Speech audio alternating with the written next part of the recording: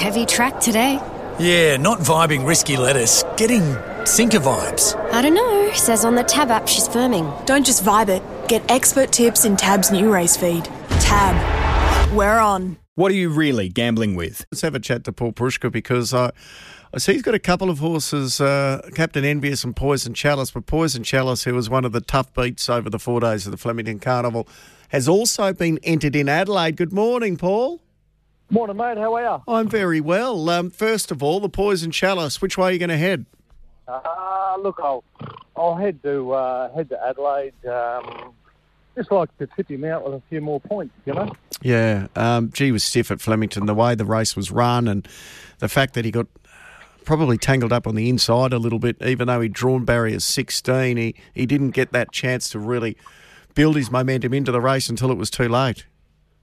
Yeah, it's just one of those. I've got the same draw this week. Hoping I have more luck. Barrier 2 for him in Adelaide, no issues. 1,800 metres out a bit further. Yeah, look, ticks boxes. I think he'll cover some ground, no dramas. Gate 2's a nice soft gate, and look, yeah, hopefully we can just grab some points and park him up. You know, should be winning, shouldn't he? You would think, wouldn't you? It's never that easy. But they're going to need horse flesh.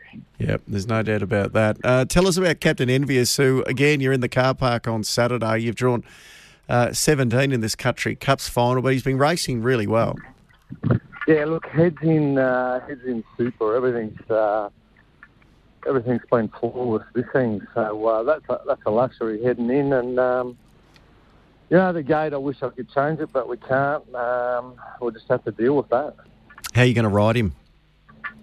Look, I'll stay out of it, and I think, from that gate, your jockeys, they got to do the job for you, don't they? Yep. So do we have a little something each way on Captain Envious?